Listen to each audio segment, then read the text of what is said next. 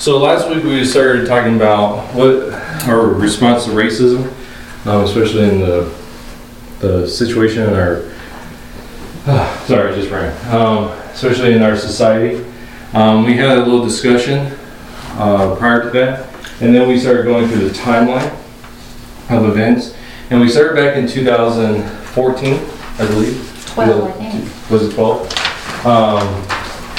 And so we started with Trayvon Martin, and we talked about how racism, of course, is not something new, right?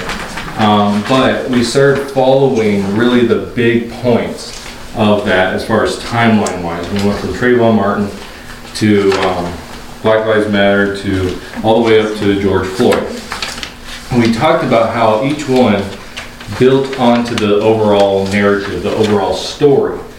That it wasn't just one event that really had this breakout moment back in the summer, but rather it was a story that was kept going. And because of what happened to George Floyd had all the elements of that story built into it, and so that's why it became such a huge thing. And so that's what we kind of ended on last week. This week, we're going to talk about some statistics. And like I said last week, I don't know how long this is going to last. We might finish it tonight. We might have another week because this is a brand new thing that we're doing. And so I never know how long these things last until after it's done. And then I know because they're done. But we're going to talk about statistics. And the reason why we're doing these two things first, going back through the timeline and talking about the statistics, is because we need to be as informed as possible so that when we're having these conversations, we can cut through the junk of what's being talked about, right? Because the goal of this is not a political discussion, but rather a gospel discussion. As Christians, we need to get past all the other stuff that surrounds it and get to the heart of the matter, which is their sin, right? And so that's where we want to go. But we need to know. We need to know statistics, we need to know timelines, we need to know the story so that we can, when we're approaching conversations, we're ready for that. Okay. So, any questions so far before we get into this? No? Good. All right. Here we go. So we're going to talk about statistics because this is the reality of it. So all these statistics should be in your papers there. And all of this comes from CDC stuff and a bunch of, I give you all of the references as well throughout there. They're a little small, but all the references are there for every single one of these things. Okay? What I have found when every conversation where someone brings up numbers, I have a list of numbers in my phone. I have folders, and each one has different articles or different things on different topics. And whenever someone brings it up, I bring it up. I say, okay, this is what the statistics say, let's talk about them. You know, if they want to talk about numbers. So it cuts through the junk, right? Mm-hmm. So this is overall stuff. I believe this is from the FBI, but that's not the reference there, I don't believe. But these are based on FBI numbers. And this is, it's the corrections, right? It's the correction numbers. So this is overall stuff. So all offenses, and it gives race, right? And these are all in percentages because I think that's a little easier to comprehend than the actual numbers to help us kind of just put it into perspective. So all offenses, you have 70% of all offenses are done by white, in that white category, okay? Then you have black is 26, Indian is 2, Asian is 2, and that's all they give. Okay, so they don't give Hispanic in this grouping. They just give these for whatever reason. I don't know the reason. They just don't give that number, okay? But for what we're talking about here, we're talking about, really we're focusing on more of the black and white issue, right? Rather than society as a whole. And you get the terminology, the POCs or people of color. We're not really going into all of that. We're just kind of focusing on the the core of what's happened rather than the whole scope of it. Because I think once we understand that, we can deal with the whole scope as well. So these break them down into murder, rape, robbery, aggravated assault, burglary, larceny, and then we can just go down C, and you can kind of compare that the two biggest categories are white and black, right, as far as of crime. And so this just goes through, so you have all of this, it's just going through that whole thing, all right? Now for the most part, you can see that the white category has more of the offenses, right, for the most part. There are a few other ones. Murder or manslaughter there, you have 51% is higher.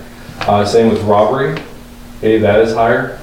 Everything else though is higher, but I want you to notice the percentage, okay?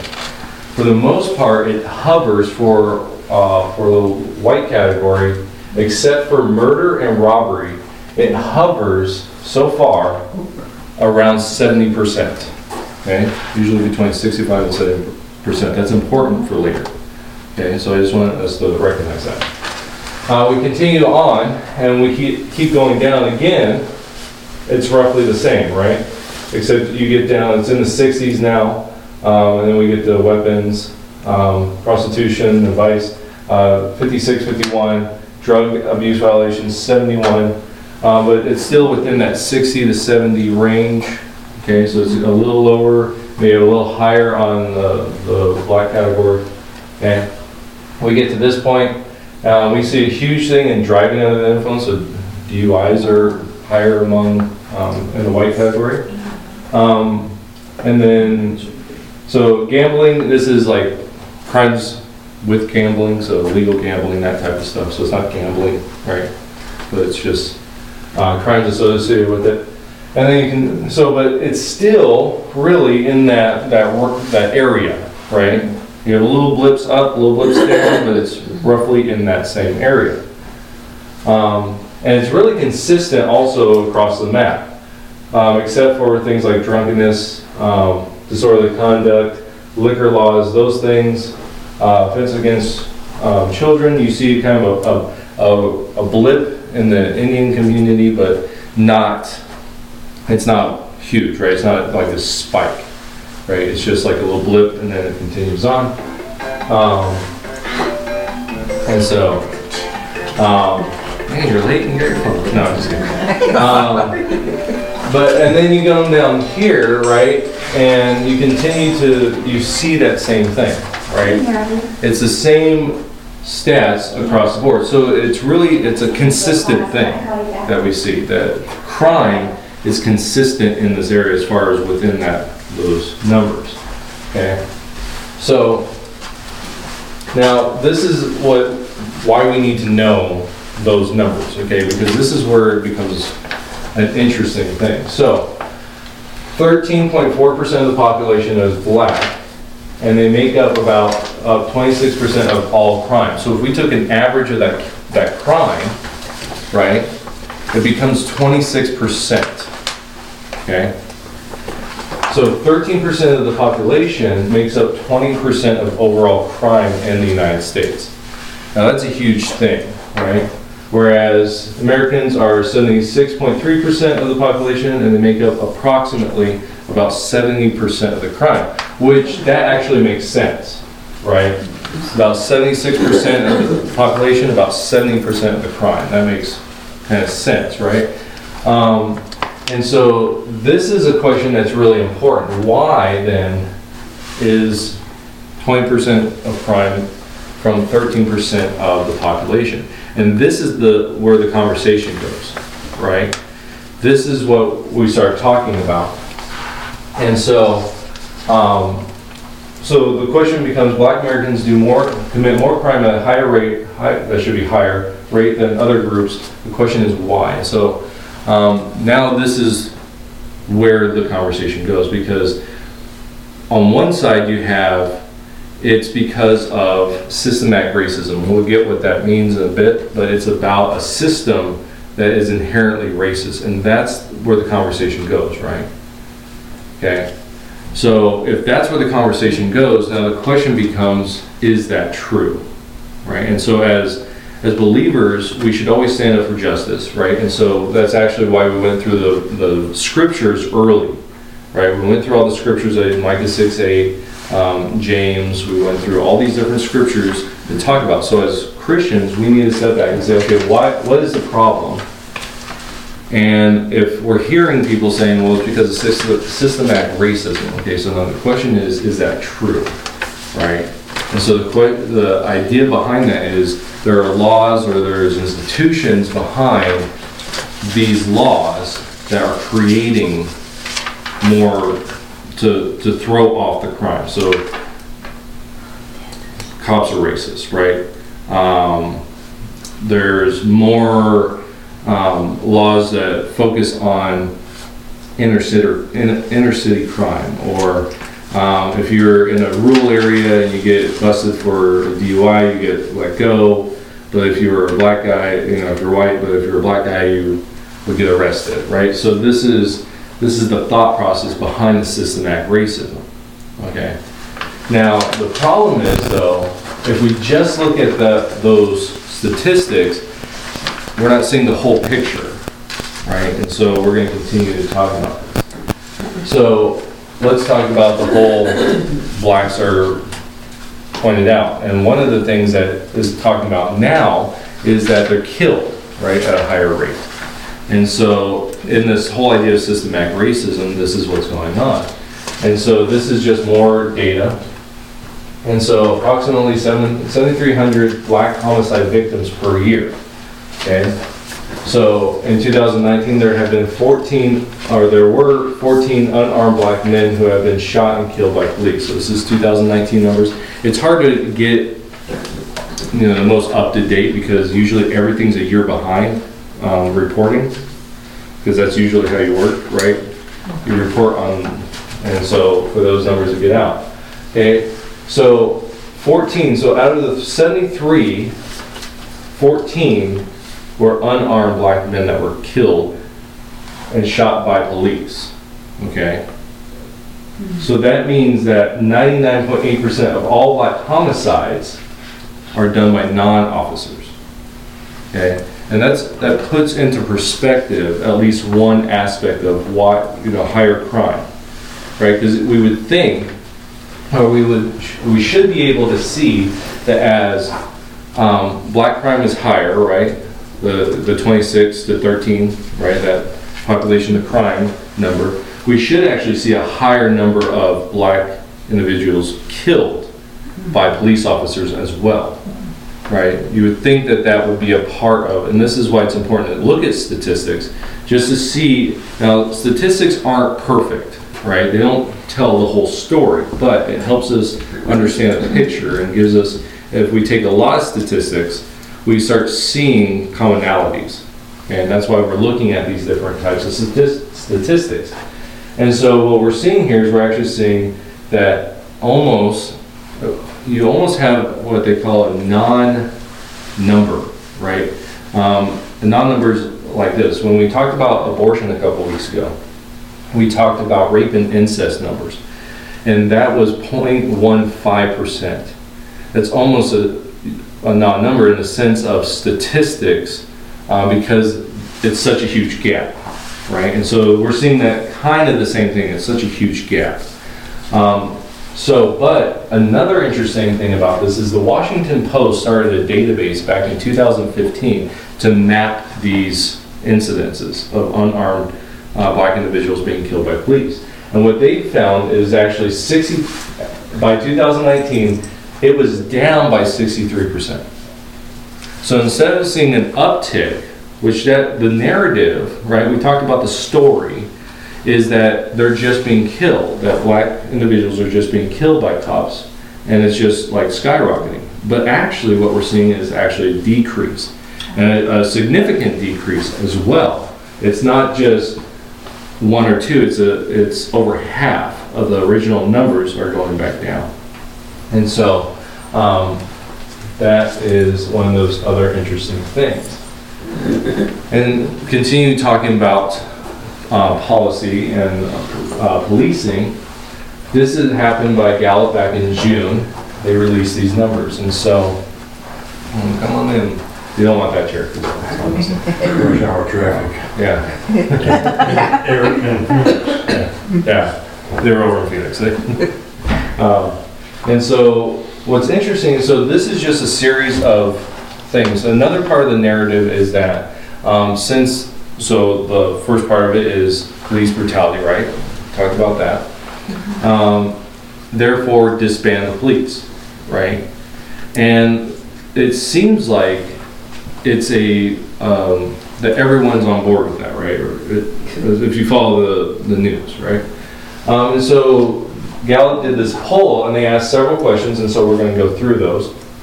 Would you rather the police spend more time, the same amount of time, or less as they currently spend in your area? Okay? And this broke it down between black, white, Hispanic, and Asian.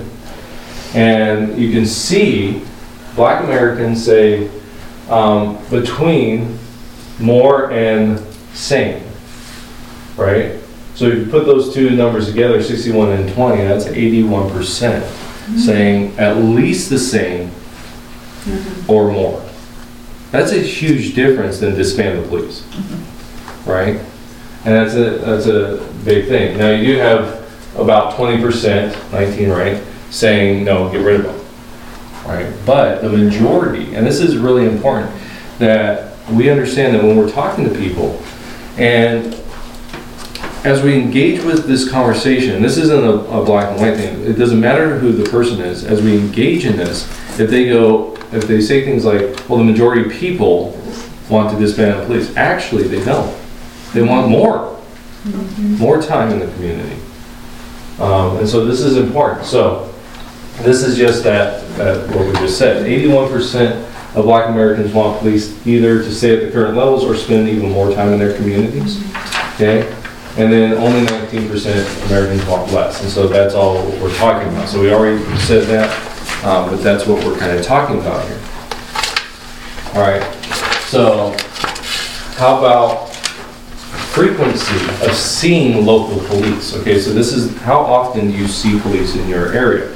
Now for me, the majority of the time I see police officers is when I'm driving down the road, right? It's the sheriff going by, it's the only times I actually engage with the police here in town is when I have to deal with an issue that pertains to something that's going on. So I've had 3 conversations because of youth. I've had 1 meeting with the police in the town for when we first got here. I had 1 because of a parent, and I have 2 because of a parent. They were doing dumb stuff, and so for me, that's it. That's my interaction with the police, right? And so that's what this question is: how often do you see police in your community? Now, and it's specifically asking black Americans, okay? So they see police very often or often. Do they want to? This is a want, right? So they want 10% say more. So they want to see more police. 56 say more time very often. So 10% say we want to see them more often. 56 say same amount of time. And then so you go see, they sometimes see the police, rarely or never see the police. Okay? All right. So they see, yeah. Yeah, so I'm curious to what states, what cities, what communities. that would be a good question. Yeah, because Yeah, where they ask this. yeah. Yeah, because this is in urban settings. These aren't rural settings. So I know that much, but as far as which cities, I can't tell you. I'd like to know of the 19%, how many of them had run-ins with the police? Well, that's an interesting, I think we actually talked about that. But walking away from that information, it's just the solution that they're saying is more police active in in the community, not less. And so, several years ago, we took the youth to go see, or to go into Watts, and the police station was actually, where the church was, there was a freeway overpass, and then it was on the other side. You could walk to the police station. So right where Watts is, and Watts is not a city, it's a district kind of, it's just a neighborhood. And this police station was huge. I mean, this thing was gigantic. And so they built it specifically in that spot to be more involved in the community. And so, what was interesting is I never saw a police officer in the daytime. We only saw them at night. And so they were more active at night than they were, which would make sense, right?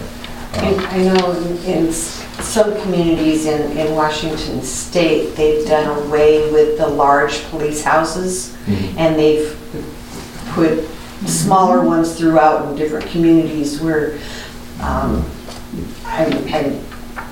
know, like in Wenatchee in central Washington, they put one in the college because we had so much problem. And so they, they were doing away with the large facilities and putting them into smaller, so they could be in the community. Right. And they had a very strong presence in the community, so.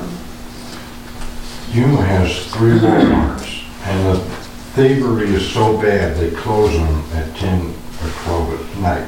The one in, on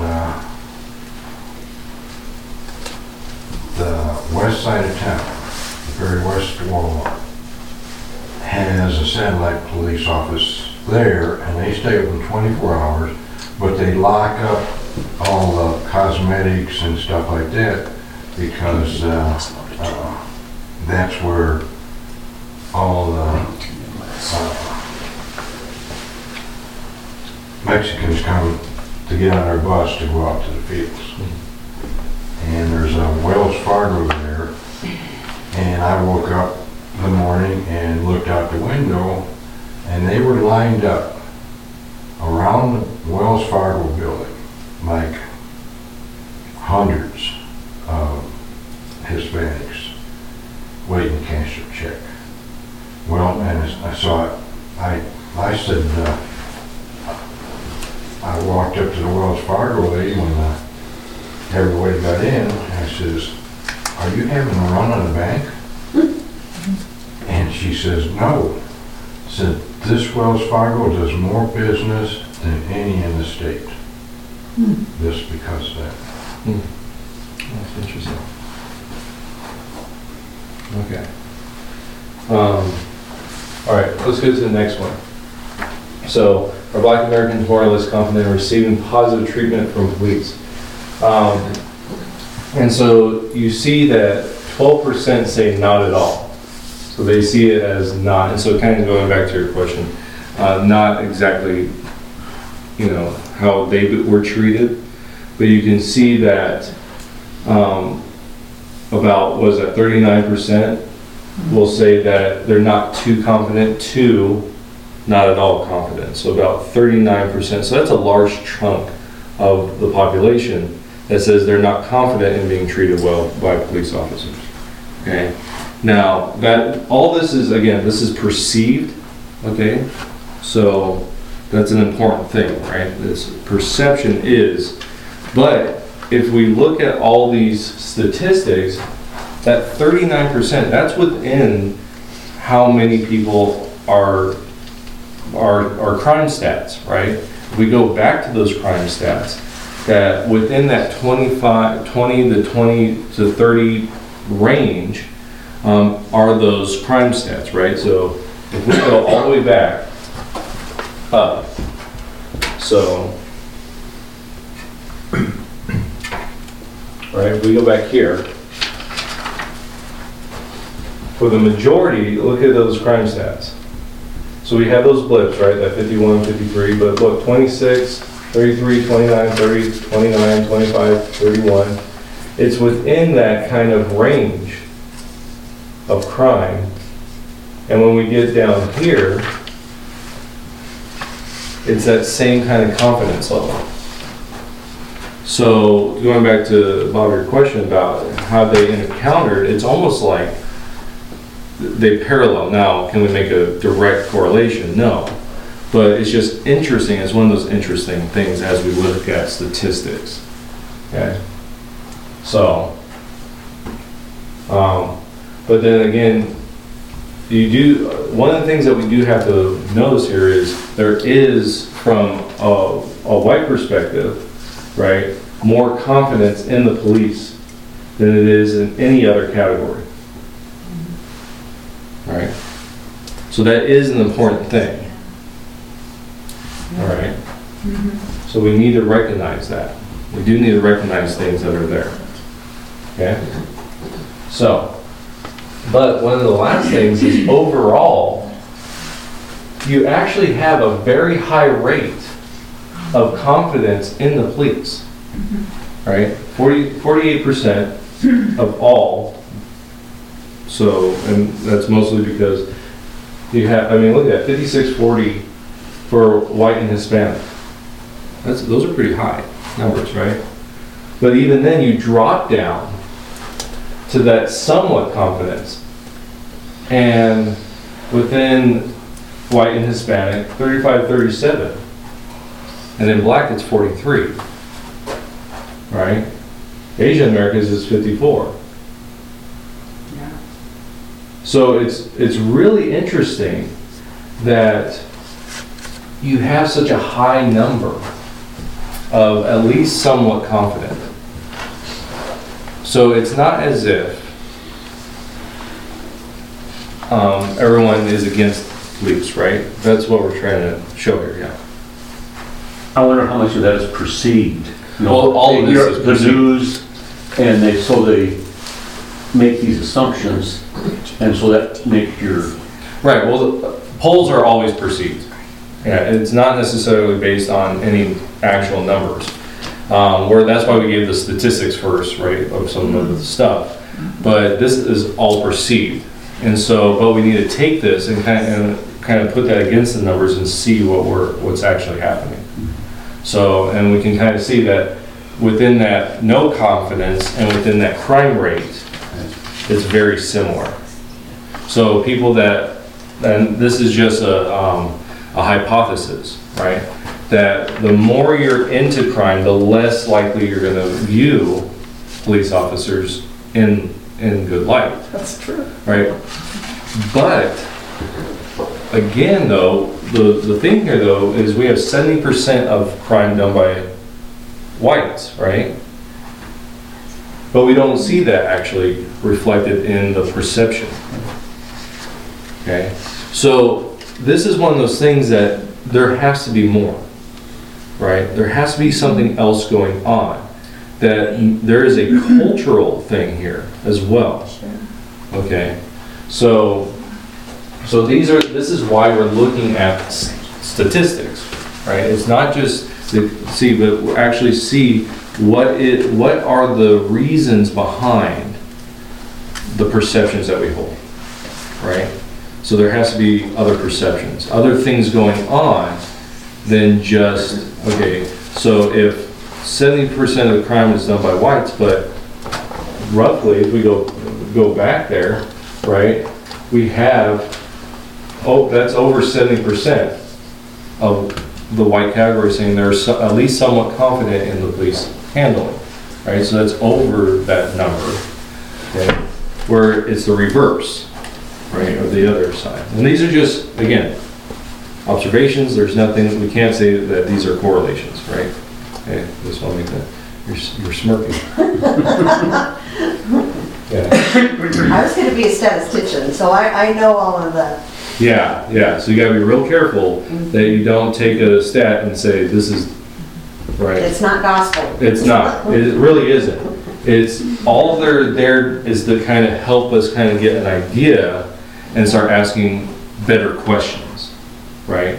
And that's really what, we should never look at a stat and say, that stat is gospel, right?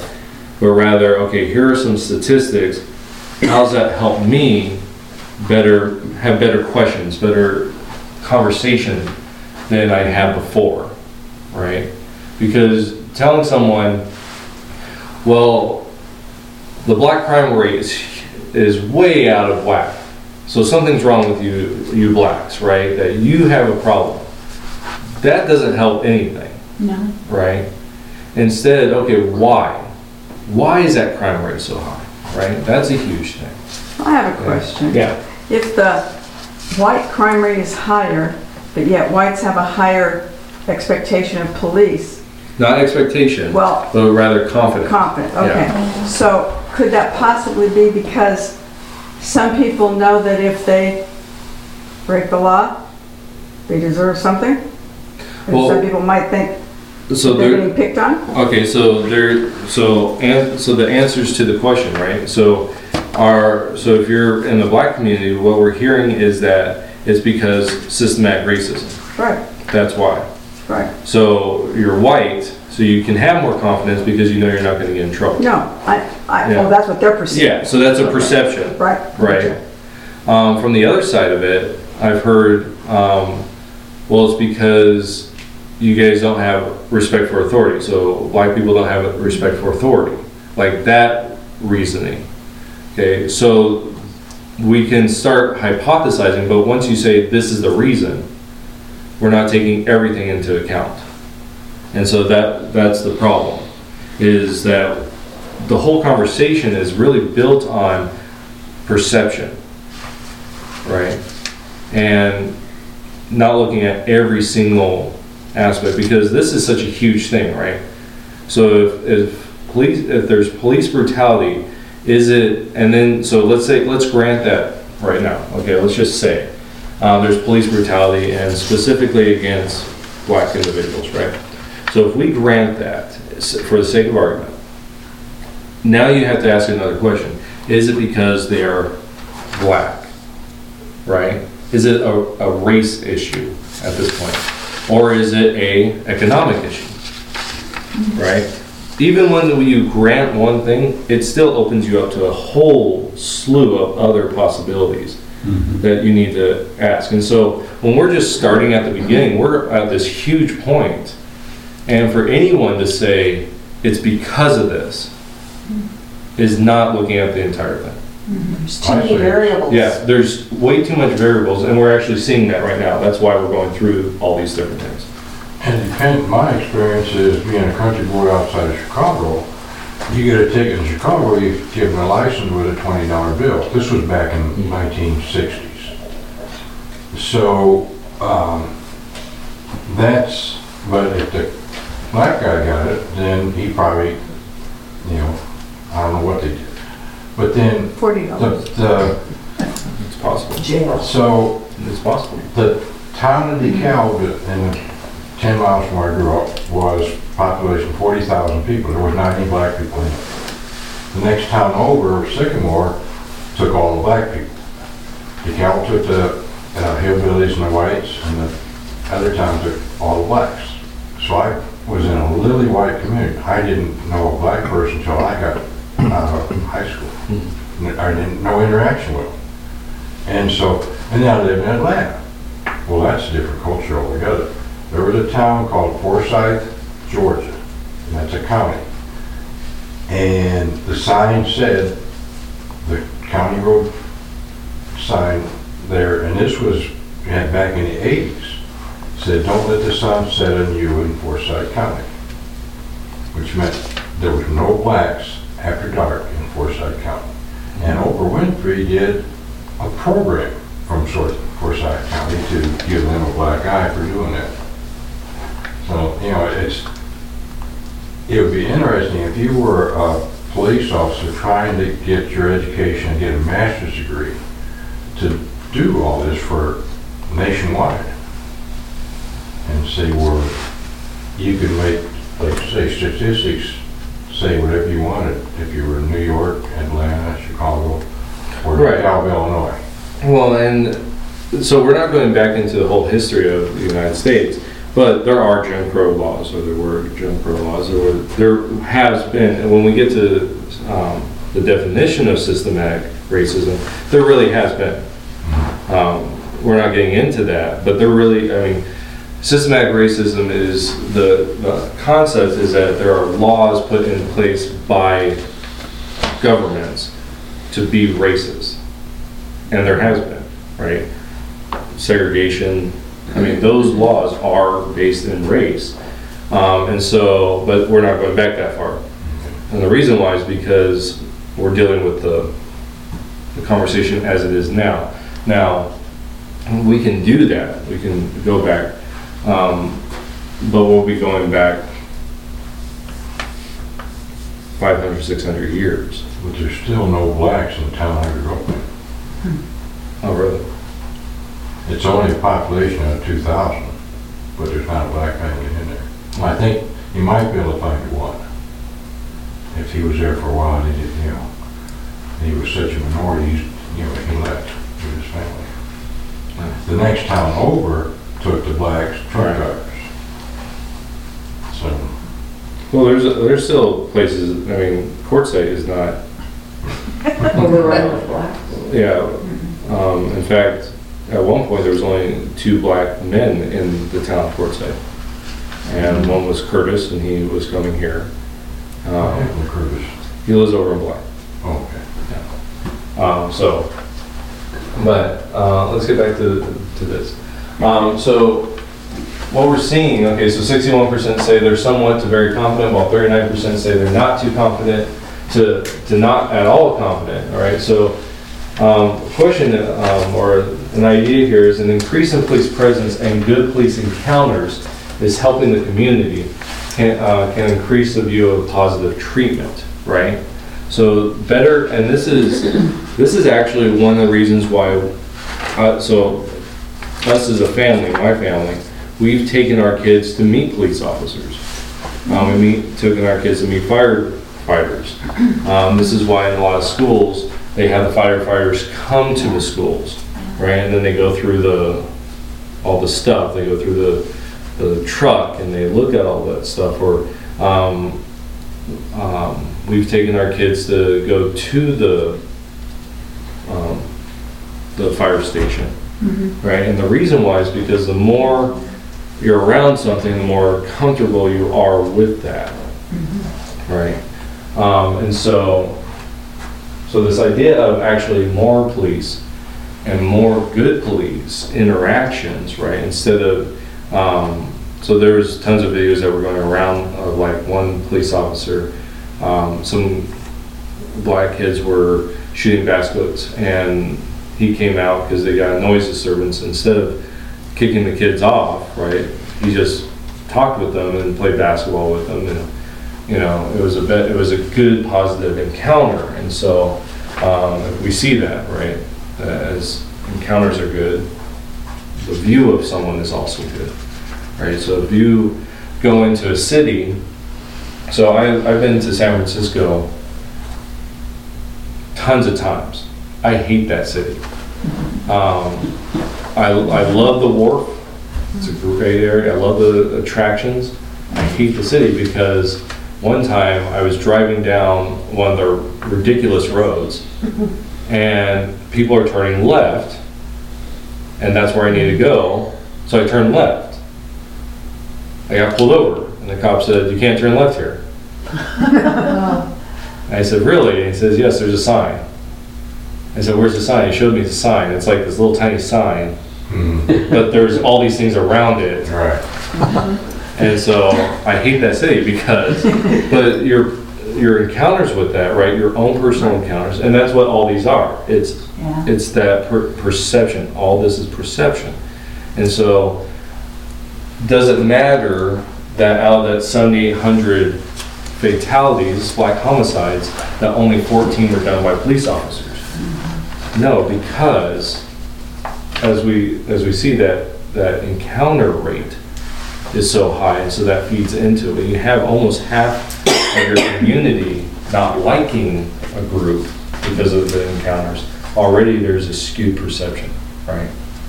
So that's a huge thing. All right. So this comes from a different thing. So overall, 15% of overall Americans are in favor of abolishing the police. So this is all Americans, okay? Only 15%, this is done back in July of 2000, back in July, right, that time period. So that's a huge thing to put in perspective, first off. Only 15% are interested in abolishing police, okay? And here are the broken down. So you have 22% Black Americans, 20% Hispanic, 12% white, okay? So, but again, it's pretty high within minority groups, right? That's pretty high. All right, I'm gonna keep going. This is broken down into political sides, all right? So 27% are Democrats, 12% of independents, only 1% of Republicans. Okay? Yeah, if you know politics, this isn't a surprise, right? Okay. What's interesting here, though, look at for age groups. 33% of 34 and younger. That's a huge thing. Okay? So when you take that with the other ones, it seems like the younger you are, the more likely, but the more likely you are going to view police as something that needs to be disbanded, right? That's what we see here. Because they're always giving me tickets when I was 18. Yeah, really? And you know what? Okay, so when I was 16 years old, I was driving down the road out of my town to go to school because I went to school about an hour away. And my truck was just a piece of junk. It was a Dodge 50 and it had a Mitsubishi engine in it. It was a piece of junk. If it got up to 60 miles an hour, the whole thing started shaking to where, and if I wasn't careful, I could go off the road. A sheriff pulled me over and said, "You are going 65 in a 55 miles an hour zone." And I said, I know I wasn't, because if I was going 65, I'd be in the ditch. There's no way that my vehicle can do that. I got a ticket. That same year, I was driving back on the other side of town. It was 11 o'clock at night. I had a job, so I went to school. I lived in Ione, California. I went to school in Stockton, California. I worked in Sacramento, California. I was driving back home at night, 11 o'clock at night. At this point, I'm 17 years old, so I had my birthday, right? And on my way back, and I get pulled over by local PD. And they said, "Why are you out so late, you know? And you have a light out. Here's a ticket." The 2 times, okay, I have one more story. I am a little later, I'm driving down, and I'm a nice guy. I'm driving down the road, and someone has their flashers on, right? I'm coming home, this time from school. I'm going the opposite way from my school. It's about 8 o'clock, 9 o'clock at night. We had a baseball practice, and so I was coming home late. And I come over this hill, and there's a car off, and it just has flashers on. So I thought, oh, something's wrong. This is the middle of nowhere, right? There's no cell phones or anything like that. And I pull over. And I pull in front, because you pull behind and it kind of freaks people out. So I pull in front so they could see me. I go to get out, and these lights come on. Oh. "What are you doing?" I saw the flashers. I'm a sheriff. I don't need your help. Yeah. So the 3 times I encountered officers was always bad. And so for years, I'm like, I don't like cops. I think Because something else, but in that age group, you figure that, okay, from majority of people, at least in the past, by the time you're 34, you're pretty much out of college. So you get to where you're under mom and dad's rule, so you're policed by your folks.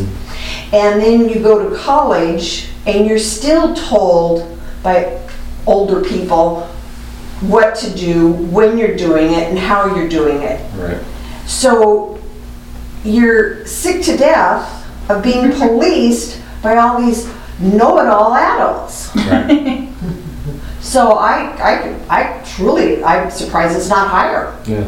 Well, and then about in your 30s, you've started your family, right? And you become the police. You're the policeman now, Right. yeah. And you start recognizing, right, that, oh, yes, we need police, right? We need, There is a purpose. yeah. But as, you know, there's this old saying, right, that if you are not liberal when you're young, you have no heart, right? But if you're still liberal when you're older, you have no brain. Right? There's that, and the reason is, they say that is because when you're young, your passion, right? Your passion takes over. And if you're not passionate, something must be wrong with you, right? Yeah, like when I was in the Marine Corps, I was in MP. So since I've been here this winter, I've had several guys with my Marine Corps hat ask me what I've done. I said I had a job that everybody loved. Everybody loved me. So then I told them what I was. Yeah, right, we love you, right? Because they were 18 to 25 years of age, you know, in that rebellious age. And so they didn't like us MPs at all. And so it's really, it's not so much about police, right? This is a common thing within that age group of authority, just being against authority. It's just a part, really it's a part of life. And so, this is getting off topic a little bit, but in our society, we've indulged that, right? We've indulged being rebellious longer than it has been in the past. And one of those reasons, I think, is because we've pushed back marriage to later and later, and so you don't have the responsibility. Men aren't as responsible as early, right? In fact, in other ancient cultures, men were in their late 20s to 30s before they could get married, where women were in their late teens when they got married, because the men had to be mature enough for that relationship. So, When you was talking about San Francisco, the last time we were in San Francisco, they were doing the sitcom Streets of San Francisco. Older people know that. Well, we were there in San Francisco, and there was a shootout going out. And I go, oh, they must be filming. And so my wife and we were all, wow, they're filming Streets of San Francisco. Then we found out the next day it was a real shootout. we had a cell phone. That was before cell phones. I know. Okay, could you say that again? How did you say that? If you're not liberal when you're young? When you are liberal. If you're not liberal when you're young, then you have no heart. If you're still liberal when you're older, you have no brain. You have no brain. No brain. Yeah. 1 year. That's just a joke. Cultures through the years have had a rite of passage for males. You know, so you are a child, and then you have a rite of passage, and you're a man, and you know you're a man. You're treated differently as a man. Nowadays, there's no rite of passage. You just kind of this child for however long. You're this child, really. Right. And you Yeah. bumble So into it. there's never a point where people respect you as a man Yeah. through this rite of And- passage. So when we get to the end of this, I think that is a huge thing, is manhood. I think the problem with society is manhood. Way big. And so, yeah. And yeah, there's really no point of this clicking, right, over, where I'm a child and now it clicks over. But it's just interesting that we see that within these age ranges. And then when you get to 50, right, then it really drops, right? So it cuts in half at 35, which is a really interesting thing. It's not a gradual decline. It's not like, 35 and then it's like, I don't know, 25, and then, it's 33, bam, 16, bam, 14, and it's this. 4. Oh, 4, yeah, sorry, 4. Yeah, so it's a huge, just drop. And so, but that's just one of those things that, again, this disbanding. So why is there such a disconnect, right? Like for your generation and my generation, why is there this huge disconnect? Well, what would be interesting is if we would have these same statistics back in the 60s. Yeah. You know, that would have been interesting things because back in the 60s, it was all about the man, right? That idea. And so it'd been interesting if we had those same statistics, which we don't, because no one was asking these questions. I don't think anybody even thought about trying to get rid of the police back then. Well, I'm sure there was, but I don't think it was on the was scale. Scale of government. Yeah. Yeah, the I- criminals might have been, but I Seattle's think- defunded the police, it's ridiculous. Yeah. I live in Washington, and it's like, and they're trying to, and in quite a few other places over there in Washington, they were trying to defund the police over there in Snohomish. Well, Well, they did in fighting that. Capital, In where? up at, up Like north it? of, no, then Capitol Hill. Uh-huh, oh, yeah, Yeah, they where have they no, had, yeah, they have no police there. I can believe that.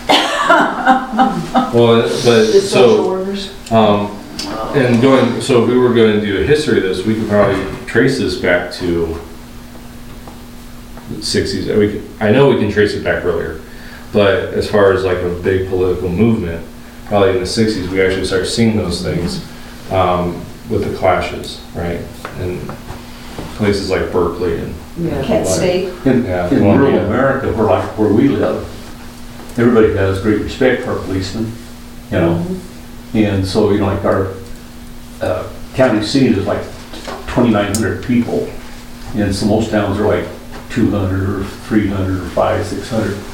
And we were coming back from a basketball game, and I was so hyped up because our team was playing teams that for our pastor, his sons played there. Our friends played against it. So I was so hyped up. I was going through town, and I didn't realize I was going 45 and a 25. And the police officer pulls me over, and he goes, "Going a little faster, aren't you?"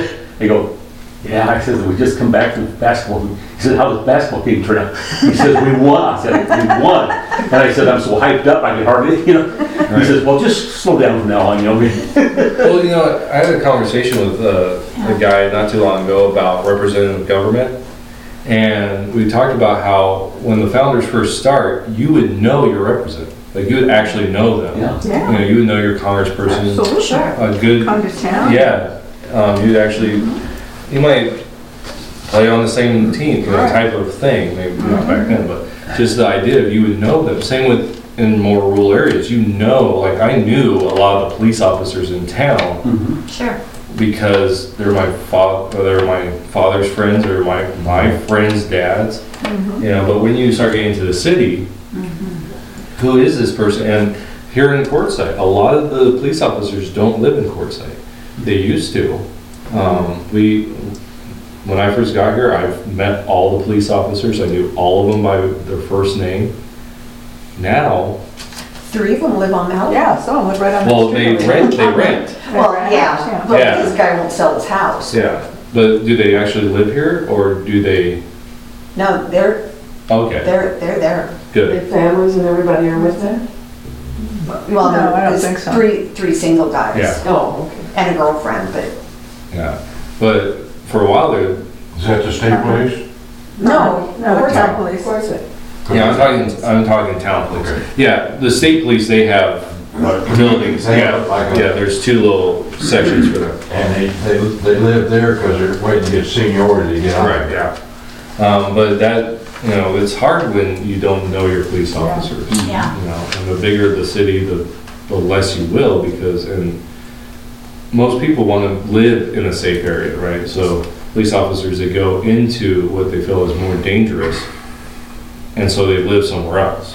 But it's also detrimental to the police if they don't know the people around them. Right. Yeah. And so so again, when we're talking about this issue, we've already brought up a lot of other parts of this issue, right? That isn't race issues, right?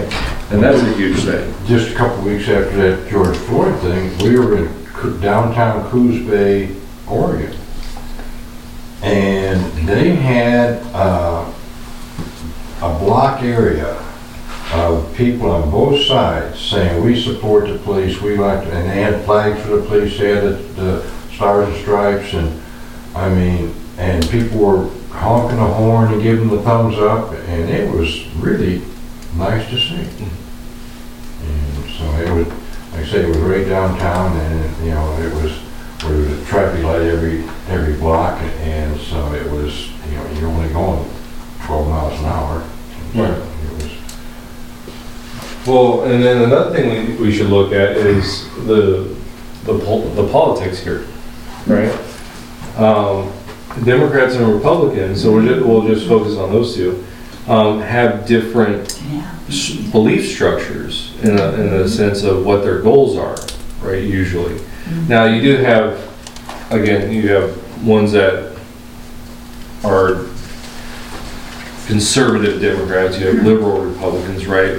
But in general, if you take the party stats or the party beliefs, they're very different than each other.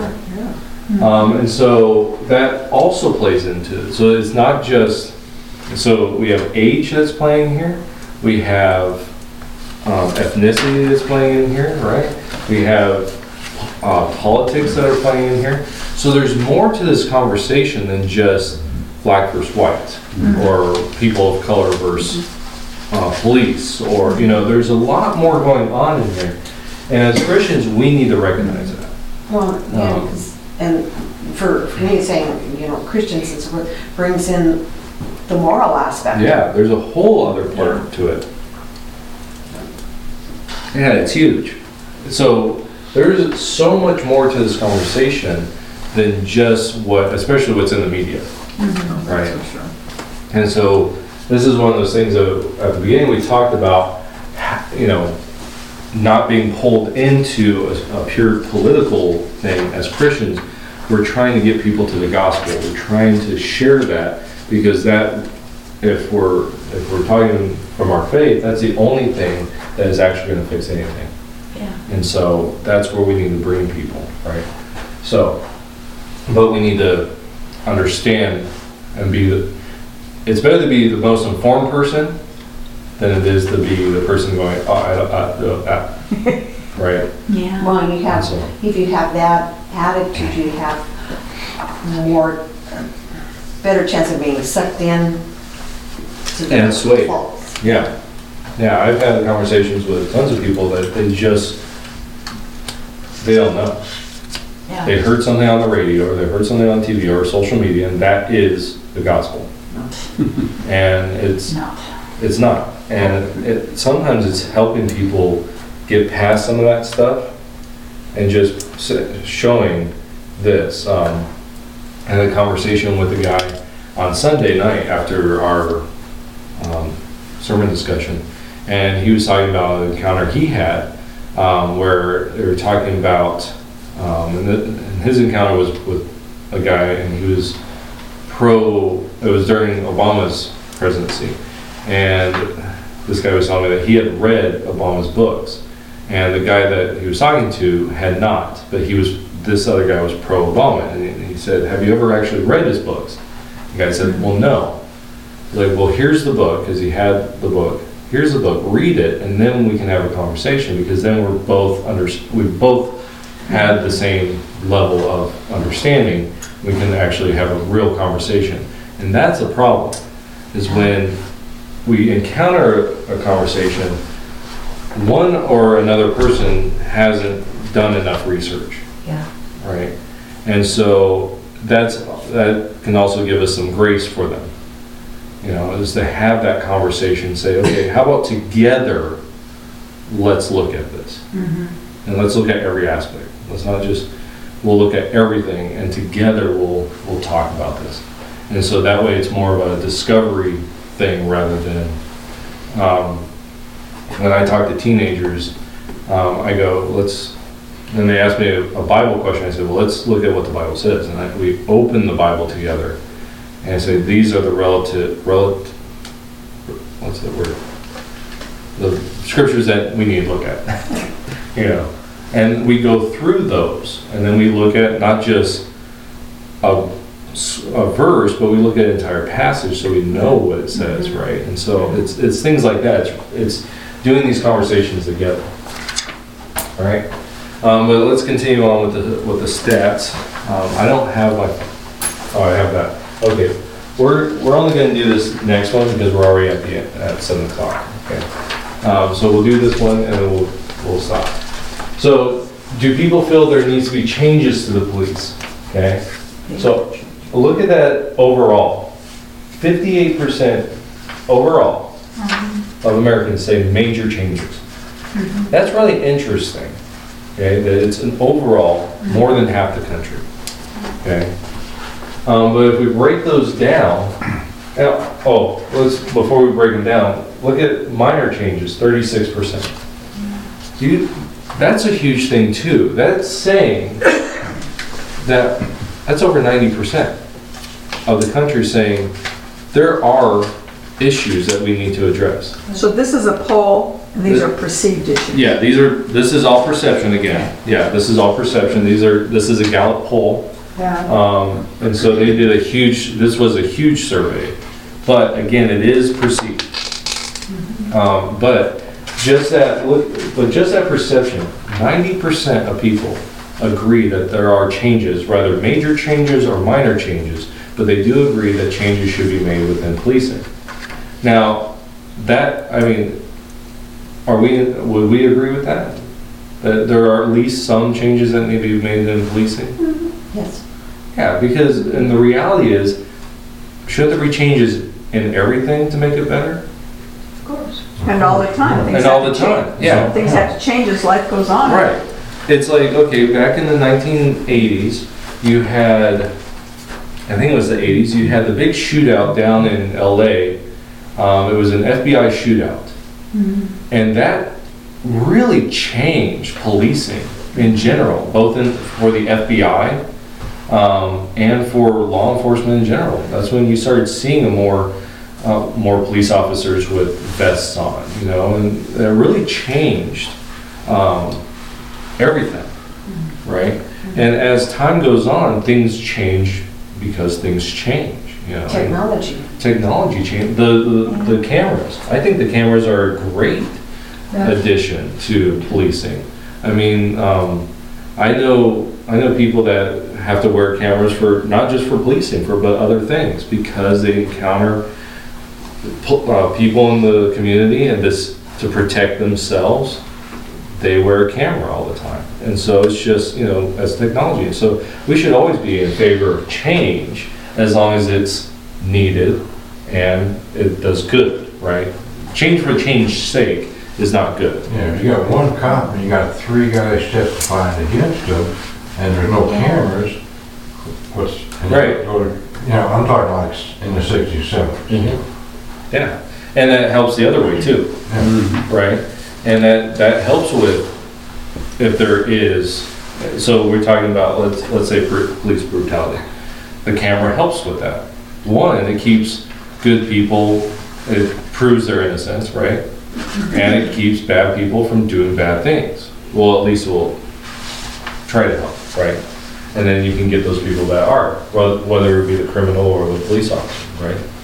So, but if we start breaking down, we can see that white Americans are the least likely to say major changes, but they still believe at least changes, right? We're still 50 to 40, Yeah, you're still at 90%. But that knee-jerk reaction to just say, oh, we got to change right now everything We have to that happened this disband. summer Yeah. was, not productive at all. Yeah, but as we've seen, it's been building, right? Yeah. Yeah, so it's not so much a knee jerk, but the extremeness of it Yeah, the drug. is the what's so crazy about it, right? But again, so this breaks it all down. Major changes, 89% compared to 14% of Democrats versus Republicans. And then almost the reverse, right? Now, you do have Republicans saying no changes. And I wonder about that number. I wonder if it's because this is in July, if that's a response against the disbanding. If so many say no changes because it's a response to, well, they just want to get rid of them, so I don't want any changes, right? So I wonder that because it's such a different number. Yeah, because if that had been done in, say, May or April, Yes. I'm gonna put the numbers. Right, yeah. And so, yeah, so it's interesting about some of these numbers. Again, this is why you can't take statistics as final on anything, but just to help us kind of see patterns. But then we get down to the age range. Yeah. And what's interesting, again, with these age ranges, this is not a race. It's not done by race, it's done by ages. And so, of all ages, I mean, of all races, right, of all ethnicities, when you get to that 40 or the 35 and up, you start seeing a decline, right? But it's that 18 to 34 range is really, again, the younger group really wants changes. Well, again, where is their information source coming from? Right. School, Well, media. Facebook. Social media. Yeah. you know, that's where they get their information. Yeah, and in fact, really, with this whole thing, right, you can actually follow this by social media. We talked about 2012 with Trayvon Martin. 2010 is when social media really starts going. By 2012, people start having cell phones in their pocket that are not just to call, but to record and to share social media. And so you really start seeing this within that realm. And I remember when all of it first started and they were doing, because I was solely focused on youth ministry, and going through all the different psychological things that comes from social media. And it really is a detriment, not really to anyone, but especially to those that are 25 and younger. It actually rewrites your brain chemistry in a lot of ways. So that's an interesting thing. Really? Yeah. Look up Google brain chemistry and social media. And there's have been a lot of studies done about how it can actually mess with your mind. Children are real bad. It's one of the reasons we, for years, didn't allow our children to use, they still can't use social media, but just like a phone. And now they're only allowed to do it like a video game, and only for a certain amount of time. And they have to earn that time through schoolwork and through chores. But it's very, especially social media, Twitter, YouTube, that type of media, TikTok, all these different things. Those things are actually really detrimental to young minds. Talking about that, I've seen smartphones, big smartphones given to 2- and 3-year-old Yep. kids, and they are so fast. Yeah, they learn it because the younger you are, the quicker you are to advance your understanding. I mean, they can type 100 words a minute. Yeah. But the problem is it changes their, it heightens aggression. It does a lot of things to the mind. I always tell when I was working with parents and they would have problems with their kids, first thing I'd ask them is, what's their social media usage? And 90% of them were, they're on it. There's child pornography in Twitter. Oh yeah, it's everywhere. There's softcore pornography on YouTube. And in ads. That I had a conversation with two guys, and we were talking about this. They're like, because I brought it up. I'm like, I was watching this video, and most of the videos I watch are like theological stuff. I just put it on and I just do my work and listen to it. And this video this ad comes on. It's softcore porn. And I'm like, what? So I asked them about it, and they're like, oh yeah. Like, if you even watch a video that's even close to something, the ads will just come on. And it's like, Yeah. children can, you know. Yeah.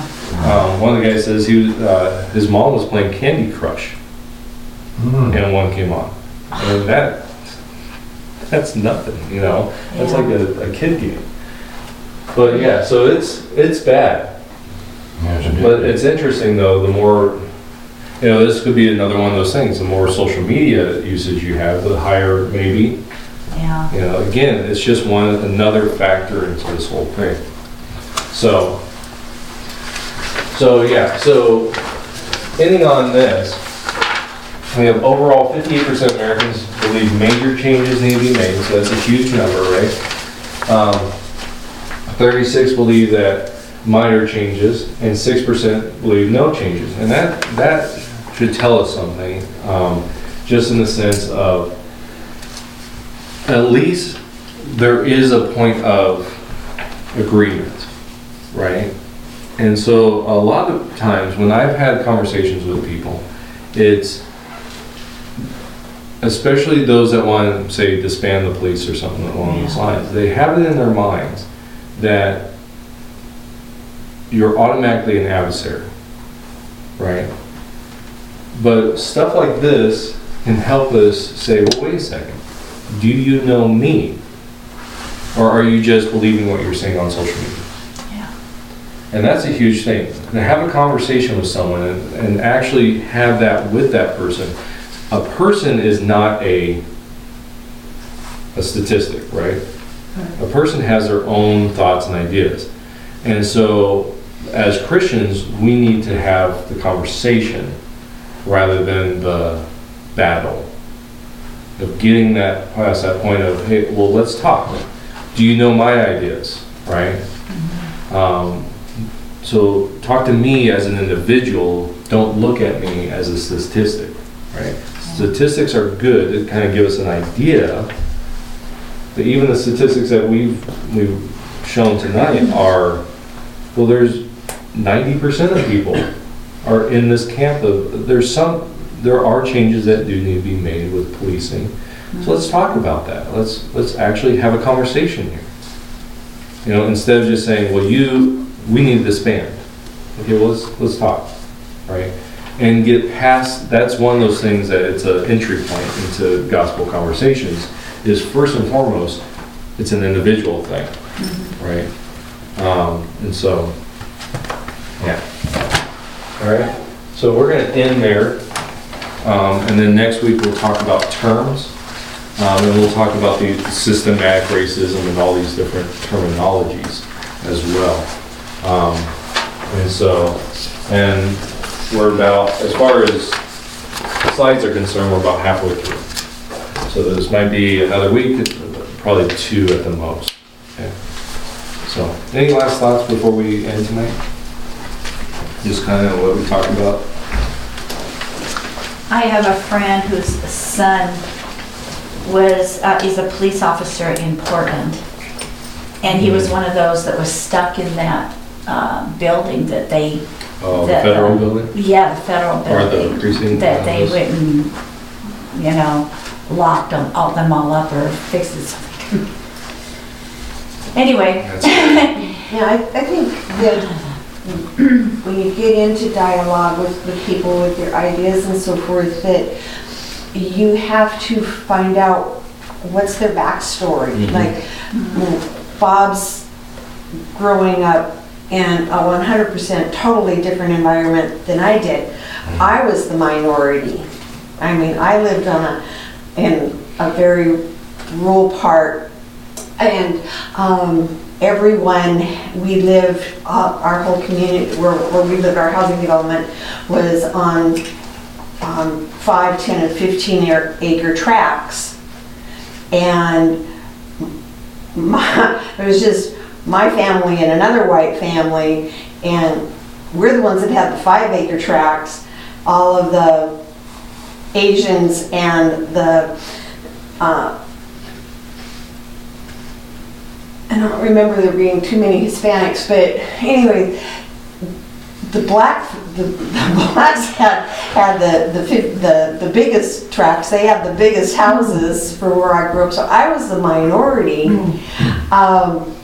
and so I mean we. You know, my family was always in trouble with the black family because our property looked the worst because my big brother liked to get dumpy trucks and cars, and where they died they stayed, and that wasn't really permitted. The blacks wanted the neighborhood to look my family was and then to boot it too, my father was the head deacon of the biggest church in town, so we, yeah, we had a reputation. Yeah, so I mean, and so I grew up, you know, totally different than how Bob grew up. So his backstories and his history is totally different than with mine. There was no black people on TV in 1955. I mean, I was completely sheltered. Yeah, and so it just, you know, and so, I mean, I grew up in a different time frame and a different time bubble than what you grew up in, and with, you know, so it's, and so that's important. That's all I'm saying, is that when you start a dialogue, you need to ask the person and say, okay, what is your backstory? What is your history? What kind of interaction have you had with different race? What interaction have you had with police? You know, have you had any positive interaction with police, or has it been all negative? And that's going to change your view on everything and what your backstory is. Oh, sure. And we've had this conversation before about, in apologetics in general, is we should always understand where someone's coming from, because that actually helps us share the gospel in a better way, right? And this is really shown with Paul, where with the Jews he talked a certain way and he brought up certain things because they would respond to certain things, and with the Gentiles he went a different approach because they had a different mindset. And so when we start understanding someone, it helps us share the gospel better. Because we can start understanding who they are and be able to do just that. And so it's the same thing with this, where our goal is to share the gospel, because, and the reality is the root of all of this is sin. And so we have to deal with all this, but we have to deal first with sin. That is the problem. And so to understand someone really helps go through all that. And there's a lot of pain and suffering too. And so have to deal with that as well. And so. All right, well, let's pray and then we'll be done for the evening. Heavenly Father, thank you for tonight. Thank you for the time that we've spent. Lord, as we're interacting in our society, help us to be able to have these conversations, have these ways of insight into people's lives that we couldn't know ourselves, and to help us with our conversations, to be able to bring up things that need to be brought up, to not bring up things that don't have a point. Help us by your Spirit to cut through the minutia that is all around this whole thing, and cut to the heart of the pain and hurt that's going on, and that we can bring the gospel to it. Lord, you are the only one that saves. And so we turn this over to you. So any conversations we have, help us to be able to point back to you, back to the cross and the salvation that is only through that. And so help us do it. And I ask, as we're all going home tonight, you protect us so we can get home and be able to have these conversations later. I ask this all in your Son's name. Amen. Amen.